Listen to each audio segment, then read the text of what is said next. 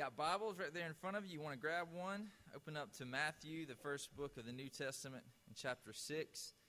We've been studying through the Sermon on the Mount most of the summer, and the next 2 weeks we'll land the plane, finish up with chapter 7, and start a new study after that. But we have talked about how a sermon of Jesus, he took his disciples up with him on the side of a mountain, and a crowd gathered around in hearing distance to listen in, and he was describing for them what it looked like to live the kingdom life. He describes the character of a disciple in the first of chapter 5. Then he goes on in 5 and to describe what the law is all about. That the law was never meant to be a ceiling of all you had to do, but a floor of which to launch into to doing righteousness, to walking in the way of the Lord.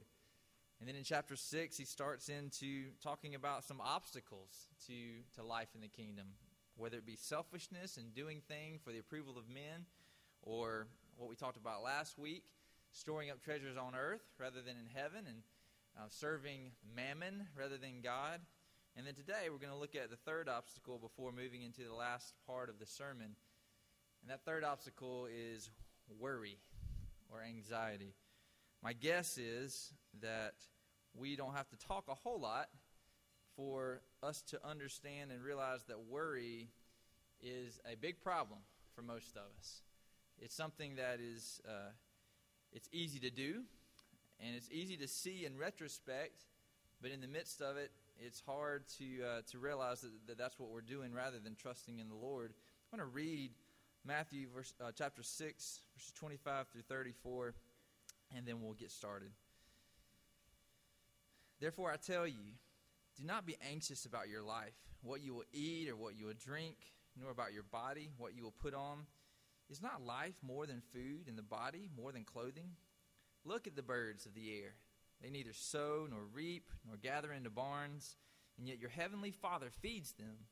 Are you not of more value than they?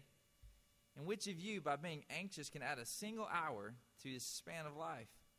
And why are you anxious about clothing? Consider the lilies of the field, how they grow. They neither toil nor spin. Yet I tell you, even Solomon in all his glory was not arrayed like one of these.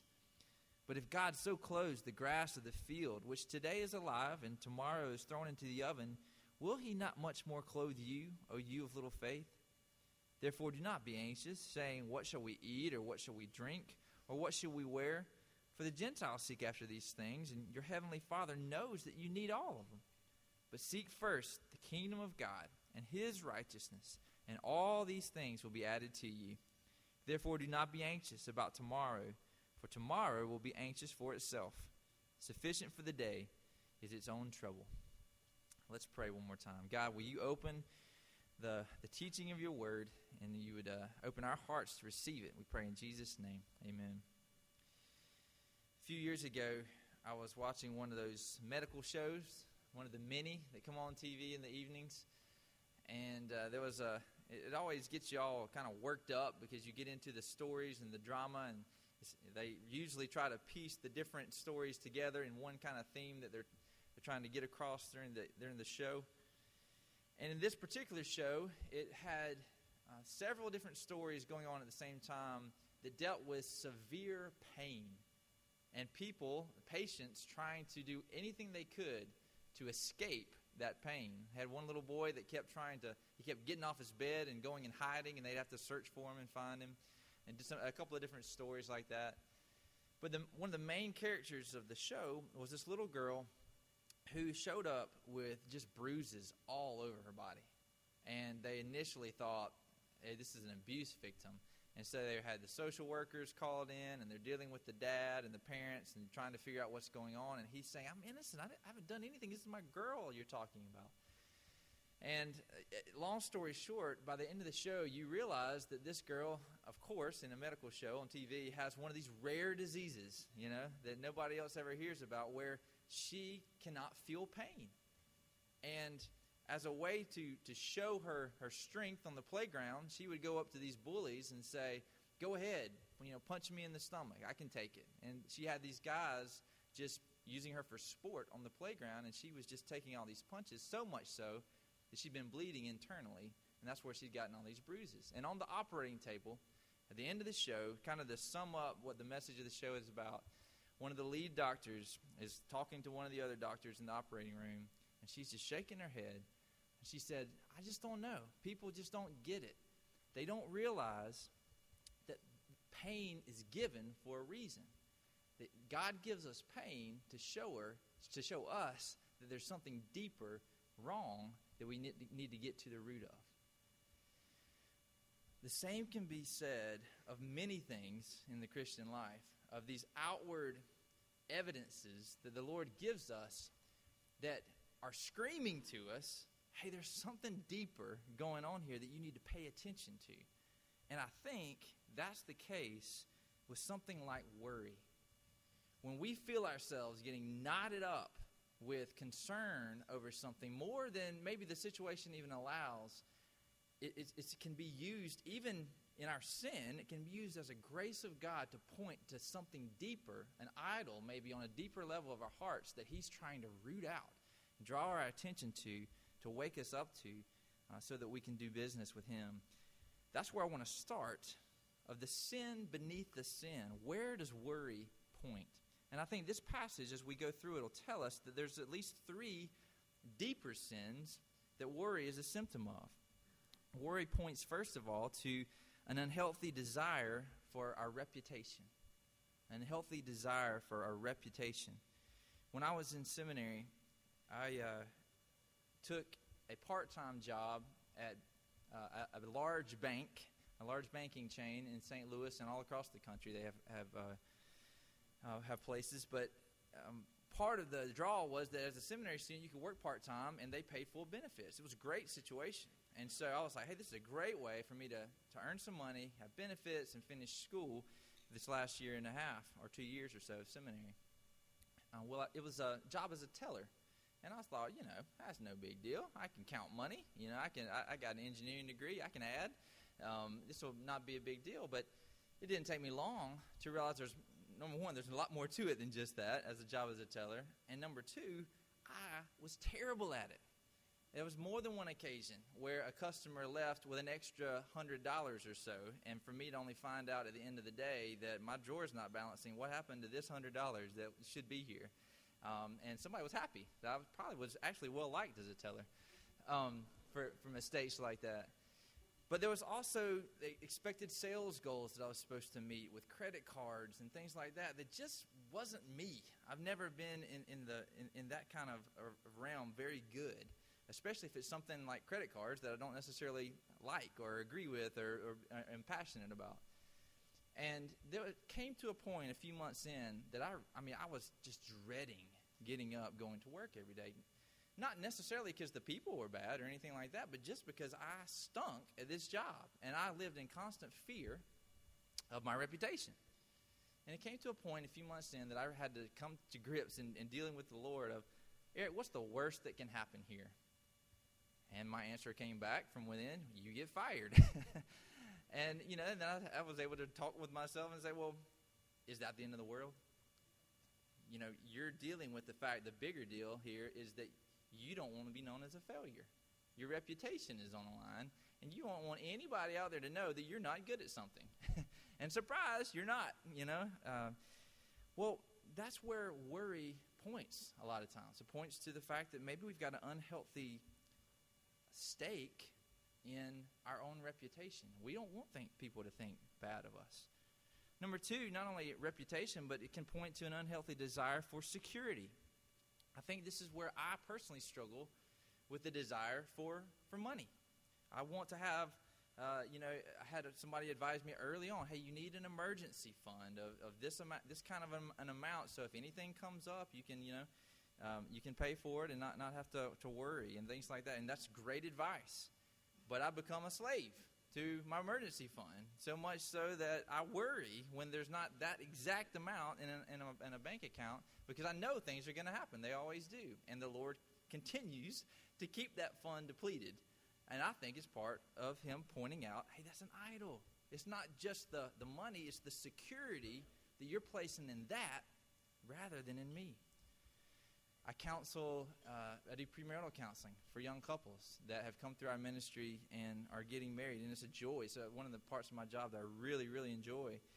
But so many of those couples are struggling physically, and it's not just the mere sensual draw of physicality, but it's for many of them, especially the girls, it's this idea of it's security. I know if we have this physical relationship, I get some sense of security that he loves me. He's not going to leave me. He's going to follow through with this engagement and really, go through with it and marry me. And we have to deal with, hey, maybe what you should try to do the next 6 months is just take a total break and you learn how to communicate to her, other than physical stuff, your love for her so that she feels secure in that. And that you stop looking for security and start looking to the Lord. So worry can point to reputation. It can point to unhealthy desire for security. And 3, it can point to an unhealthy desire for control.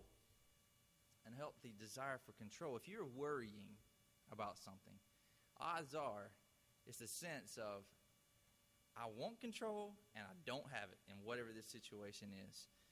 A few years ago, and I've told this story to the First Presbyterian members before, but a few years ago we had a storm come through, and a couple of tornadoes came through, and it did a ton of damage on really a street that is just behind where my cul-de-sac is that I live on. And so we woke up in the middle of the night. Power was out, everything else, and you could hear it. It was just craziness going on outside. Well, on top of that, at that time, our third child was a baby, and when the power went out, I went in there to check on him, and he had this crazy high fever, and we didn't have anything prepared in the house. We didn't have Tylenol, we didn't have thermometer that was working with the battery, everything else. I just knew it was really high. And I picked him up to carry him outside to get Annette to take a look at him, and he went into a seizure, a fever seizure. And he stopped breathing for about 20 seconds probably is all it was total. But it obviously scared me to death. I was about to get to the point in my panic of starting CPR when he did this kind of and started breathing again. And I've talked to pediatricians since then, and he said, hey, that can happen, and it's usually they do exactly what you just described, and they that never happens again. But and he never has anything from that. But at that moment, I have never in my life felt as out of control. When he came to again, we called a doctor. He said, watch him, give him a cold bath and go get some ibuprofen. Well, trees were down, over roads, and I ended up probably traveling about 30 minutes out of the way to get to the only store that I knew of, a Walmart way outside of town, to get some ibuprofen and get back. And it came down, and he was fine. But every time after that a storm comes through, there's this sense in me that wells up because of memories associated with that time of I'm out of control in that situation. It just impresses on us how little control we truly have. And that's where worry comes. It's a pointer to, hey, maybe you've got an unhealthy desire for your reputation. Maybe you've got this unhealthy hope in security that you can have and contain for yourself. Or maybe you've got an unhealthy desire for control of your circumstances or of a person or whatever it is, and God is saying, hey, pay attention. Pay attention to this outside thing, this worry, because it's pointing to something deeper. Well, what does Jesus command in this passage and how to deal with worry? Well, the first thing that he says is not real encouraging. The first thing he says is, don't do it. And you hear that and you're like, well, okay, but that's hard. How do I not do it? And he says, well, just don't. And he says it over and over a few times. I was in a meeting with some men a few weeks ago, and one of the men in the meeting had been showing patterns of a sin over a period of years, and one of the other men looked at him in love. And I was just amazed, just sitting back watching this happen. But another of the men looked at him and just said in love, hey, you've done this several times over the years, and it is not right. You need to stop. And there was some tense silence in the room But what was he doing? And again, he loved this guy, but he was saying, you don't need to do that. Sometimes that's what we need to hear. In the midst of our sin that we just kind of get worked up in, we need to hear, hey, first of all, don't do that. But Jesus doesn't stop there at don't. He goes on to say many reasons of why we don't do that. And let's look at the passage 25, the second part of 25. He says, if I tell you, don't be anxious about your life, what you'll eat or drink, nor about your body and what you put on. Is not life more than food and the body more than clothing? He's saying, listen, life is about more than just food and clothes. He's doing this argument from the greater to the lesser. He says, hey, take life. Life is bigger than these things that you tend to worry about. And if you worry about food and clothing, that's just the tip of the iceberg. There's going to be so many other things you can fill in to complete that list. So he's saying, hey, don't do that. Because number one, life is more than just that. Number two, in verse 26, he says, look at the birds. God cares for the birds. And again, not now greater to lesser, but now his argument's from lesser to greater. If God cares about these little creatures, how much more will he care about you? And interestingly, in the birds, he says they don't sow, they don't reap or gather into barns and stock up, yet your heavenly Father feeds them. He's pointing there to some of those same idols we just talked about. Hey, they don't have security. They don't have an emergency fund over here. Hey, they're not concerned about their reputation. What are people going to think about them? They don't store up. They're not concerned about control. Actually, they don't have any control. You can watch the birds out of your back window and just watch them. The rain comes and they go find some worms. Or my little 2-year-old comes by and leaves a trail of crumbs, and there's a provision for them, God takes care of them. And they're not worried about the security or its control or its reputation. They know more than we do a lot of times. They're trusting that their God is going to provide for them. 27, he says another reason. He says worry doesn't accomplish anything. How many of us have spent countless hours and days worrying about something and only to find at the end of it that it hasn't accomplished anything? Except for to get us worked out, and maybe to instead of giving life, maybe it takes a few days off of our life. Worrying doesn't accomplish anything. If anything, it takes. In verses 28 and 30, he says another thing to consider, reasons of why not to worry, is God cares for not just the birds, but he cares for the flowers. He says, why are you anxious about clothing? Consider the lilies of the field, how they grow. They neither toil nor spin, yet I tell you, even Solomon, in all his glory, was not arrayed like one of these. Talk about reputation. Here's flowers who know that they're more beautiful than even Solomon in all of his splendor. They don't worry about their reputation because they're trusting in the God that makes them, that gives them their beauty. And then 32, he says, not only that, but the last reason you shouldn't worry is that God knows your needs. God knows your needs. Listen how it says in verse 32, the Gentiles seek after all these things, and your heavenly Father knows that you need them all. I think one of the things about worry that's so hard is we hear about other people's circumstances and situations. You say, yeah, I get that. I hear your story, but mine's different. If you only knew all the circumstances that I'm dealing with, you would understand why I worry. Jesus is saying, hey, God knows them all. God knows. Your friend may not know and understand completely. Your family may not know and understand completely. God knows. He knows everything. So don't do it. Don't worry. So we see where worry points to these idols. We see what Jesus commands. Hey, don't do it. And here's the reasons why. But we can also see in the scriptures what Jesus provides. And it's pointed to in 6:33. He says, here's the solution of what I can provide for you. Seek first the kingdom of God and his righteousness, and all these things will be added unto you. All of these things will be given to you. All these things that the Gentiles worry about and seek after, and that you tend to worry about and seek after, hey, seek first the kingdom of God and his righteousness, and all these things will be given to you. That term for righteousness I've been studying a lot in the Old Testament of God's mission through the Old Testament and how it's culminated in Jesus. And that term righteousness comes up a lot in God's dealings with Abraham and the family and the nation that comes from him. And it really means, it can mean a couple of things that kind of you put it together and it fills the picture out for you. First, it means following in the footsteps of somebody. And I've told this story probably too many times. I was joking with the Rons earlier that my mom was my kindergarten teacher. And, one day she just had enough of us. I'm sure we had just, pushed all her buttons. And she said, we are going to march from the building to the playground, and we're going to do it in a straight line. And here's how you do it. You put your footsteps right where the person in front of you footsteps left off, and you'll stay in a straight line. And matter of fact, if you step out of line, there's going to be some consequences. Well, I did what my mom asked me. As a good little student, I just put my feet exactly where this little girl in front of me had left off. She stepped out of line. I followed right where her footsteps were. She stepped back into line, and my mom turned around, and she saw me out of line. And so guess who got a spanking?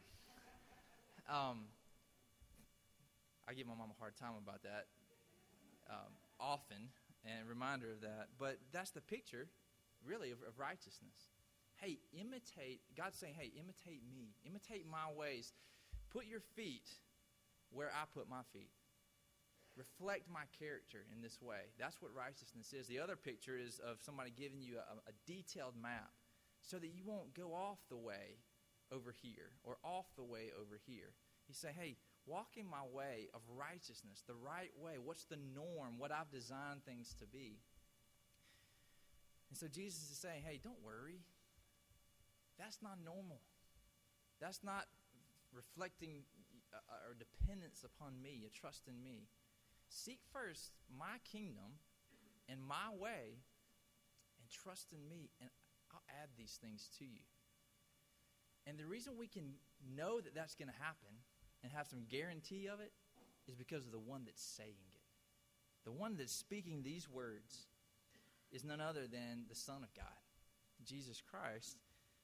And Paul speaks of it in Philippians in a little bit different way that fills out the picture. He says, do not be anxious about anything, but in everything, by prayer and supplication, with thanksgiving, let your requests be made known to God. And this is what he says. And the peace of God, which surpasses all understanding, will guard your hearts and your minds. And then there's a phrase there. Will guard your hearts and your minds in Christ Jesus. So there's something that this speaker of this sermon has done, has accomplished for us, that gives meaning to these words. Hey, seek first, don't worry, seek first the kingdom of God and his righteousness, and I got it. All of these things are going to be added into. I will take care of you. Two things I've been doing in the last couple of years with Scripture that's really opened up God's Word to me. One is what we just did, looking at the sin beneath the sin, and looking deeper to say, well, what is the symptoms of worry? Where's that pointing? And the second thing is taking different aspects of what Jesus has accomplished before me, before us, and unpacking that and applying that to situations like this. And when I tried to do that yesterday, I took just the aspect that we talk about of what Jesus has done for us, and when we say that he is our Redeemer, he is a redemption. And as God would have it, I actually opened up another book to study for another lesson, and I learned, Old Testament-wise, what a Redeemer is all about. In Old Testament times, a Redeemer had three possible meanings. Number one, if somebody in your family had been murdered, and it was not by accident, it was a premeditated, vengeful act, then somebody in your family had to step up as the Redeemer and go avenge your blood. Go take care of your reputation of what had been done for you and make amends. And all that means. That was the first thing.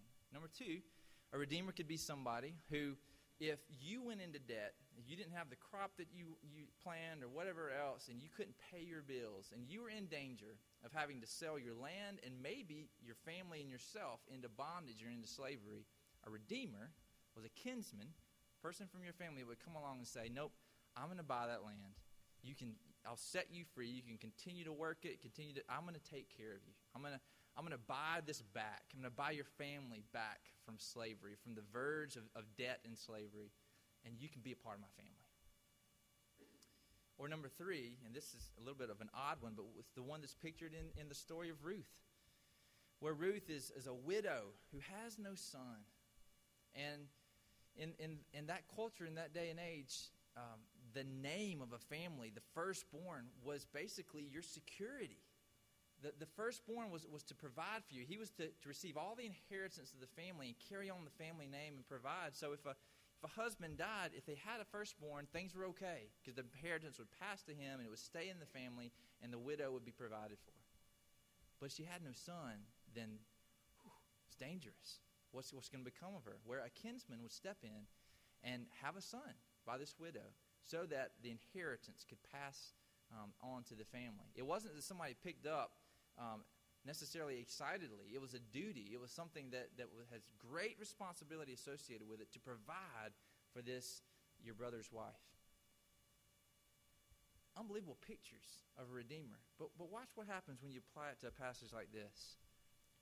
Do we worry about our reputation? It says Jesus is our redeemer. Have you been wronged? Are you worried about what people are going to think of you out there?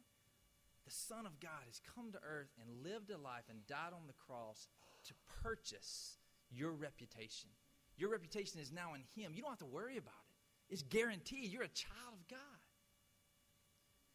Are you worried about security? The Son of God has come and lived on this earth the perfect life, done everything you couldn't do, and then by His death on the cross and resurrection, He's bought you back from the slavery to sin. You don't owe a debt anymore because He's paid it. He can give you that control and that security that you so lack. Do you have a debt to control?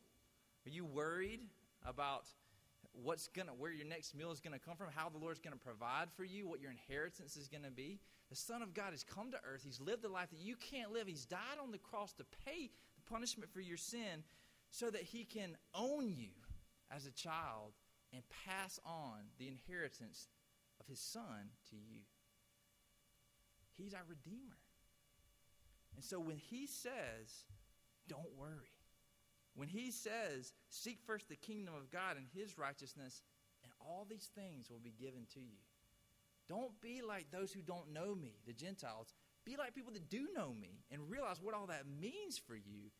And not only will I give you the solution to your problem, but I'll give you the power to not worry anymore. As you do what Paul did, in prayer and supplication, bring these things to the Lord and lay them at His feet, the peace of God, which is beyond all of our understanding, guards our hearts and our minds in Christ Jesus and what He has done for us. If you don't know Him, you got a lot of reason to worry. If you do know Him, trust in Him and let the peace of God guard your hearts and your minds because of what Jesus Christ has done on your behalf. Let's pray. God, you know, like you've just said in your word, you know what our needs are. You know all of them, even when nobody else understands. You know the things that burden us, that keep us awake at night, that cause anxiety and stress. God, sometimes it points to idols of reputation or security or control. And God, we pray that we'd be able to do, because of what Jesus has done for us, what you call us to here, to give those things to you, to seek first your kingdom and your righteousness, to trust in you, and to have all these things added to us because we are resting and trusting in you and not trying to accomplish these things ourselves. Root out these root sins and press upon us the sweetness of what Jesus has done for us as our Redeemer. May it cause us to love you more and to trust you more and to obey you by not worrying this week. We pray in Jesus' name. Amen.